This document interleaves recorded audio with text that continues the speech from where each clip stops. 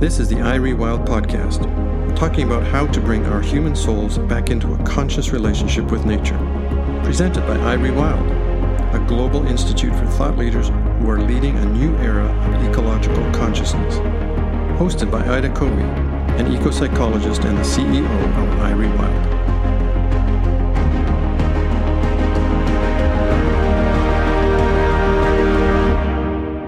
The Greek philosopher Plato was the first to describe the world as a living being endowed with a soul and intelligence. Each thing, contemporary psychologist James Hillman said, each thing has a spark of soul at its core. The anima mundi, the soul of the world, animates her images and affects our imagination. The soul of the thing coalesces with ours. By soul, I'm talking about that inner sense, that spark of eternal energy or light of creation that lies hidden and combines within the human psyche and with all life. Ancient Hindu philosophy holds that all of life on earth, the woods, rivers, mountains, and animals, have what is called Atman, a Sanskrit word meaning breath or soul, and is defined as the innermost essence of each thing, an essence that sustains life. The soul is not limited to humanity. It's an underlying ingredient that allows for all things to have an internal dimension, no matter what shape it takes, no matter how simple or complex a system it is, it still has a hidden inner world.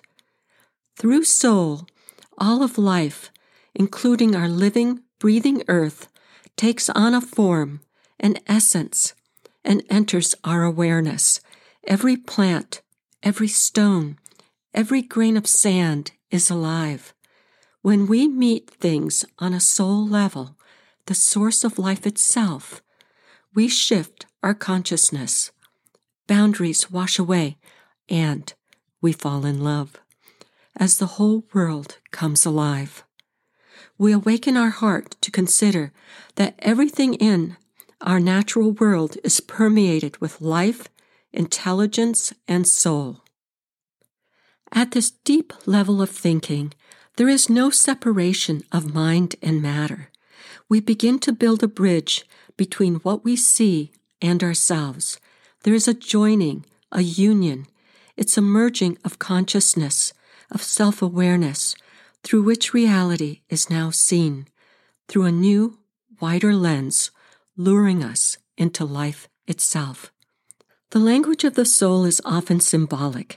The soul speaks to us through reflective thought, dreams, feelings, sensations, and images. It communicates through a method of attentive or perceptive imagination, which allows material that is out of our conscious awareness to become more easily available. Unlike your senses of hearing, smell, taste, and touch, the perceptive imagination, unlike fantasy or daydreaming, senses things that are hidden from our typical senses, but present in the inner world, where the sacred resides, where we find our soul and the soul of the world, where we discover meaning, possibilities, and what it means to be truly human. Perceptive imagination gives us eyes to see the soul. If we listen, if we carefully observe, we begin to hear the soul's voice. We create a bridge from our rational mind to our inner world, and then to the soul of the outer world. We experience nature's relationships beyond the rational mind, in the imaginal realm, where we can invite our consciousness to perceive the creative life energy of the landscapes of which we are part. Our relationships, our conversations with these sparks of light to these living images is where we find soul. Don't try to force the soul to make an appearance. Don't expect an exchange of words as we know language. Be open to conversation coming in many forms. Just invite it into the light of your soul and maintain your observation. Within the light, boundaries cease to exist.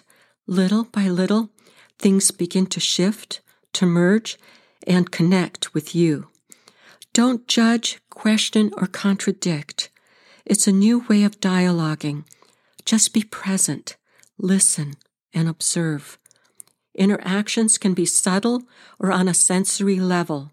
Remember, it's a soul-to-soul communication.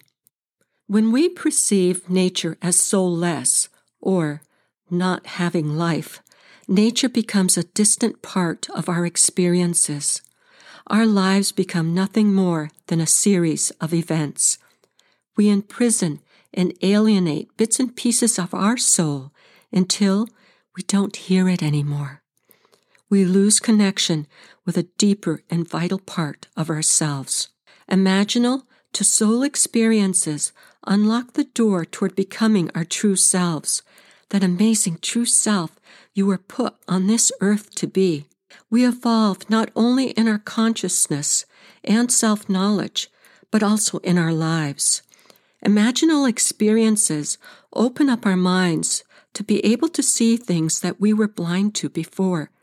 We no longer see ourselves as separate from or superior to everything and everyone else. When we direct our heart energy and when we direct our consciousness to seek that spark of soul, the life essence, which exists in all things, then we begin to see the world differently, in a more evolved awareness. We reconnect to a place of communion, where we connect to a part of ourselves that we are otherwise not connected to. We go through a subtle but profound change that allows our inner knowing to emerge. We begin to hear our soul. We begin to see soulful life within nature. We begin to see nature's soul reveal itself. These new realities engrave an everlasting relationship in the deep soul of our being. We witness and start to understand the soul's visible expression of relevance, of creativity, of beauty, and discover the different types of intelligence within all things. We perceive the inner qualities of life, and we return value, soul value, to the thing we are observing. When we imagine, when we give loving attention to our inner lives, to the souls given to each thing, we stir our heart to answer back. We awaken love. We excite feelings. We revitalize the center of our souls and who we are as individuals. We shift our value system from being human-centered to ecocentric, in which humanity and earth are connected and inseparable. We come out of it with a new sensitivity. Boundaries dissolve. The distinction between humans, nature, and society washes away. It's absolutely awe-inspiring to think about the entire world being alive with the living energy of soul, a world where everything is closely intertwined and connected, all humans to each other and all of us to nature and to the earth. It makes meaning possible. It gives everyday experiences a fuller, richer significance. When our minds are open to this kind of participation, we are not taking a step backwards into pre-modern thought. Rather, we are recognizing the division in modern society between our inner and outer worlds, between the natural world and ourselves. When we give back its original wholeness, nature attends to our soul, and reciprocally, we nourish the soul of the world. So I ask you, do you perceive and value things by only their outer natures, or by their inner natures, their soul qualities, the inner light they bring into your world?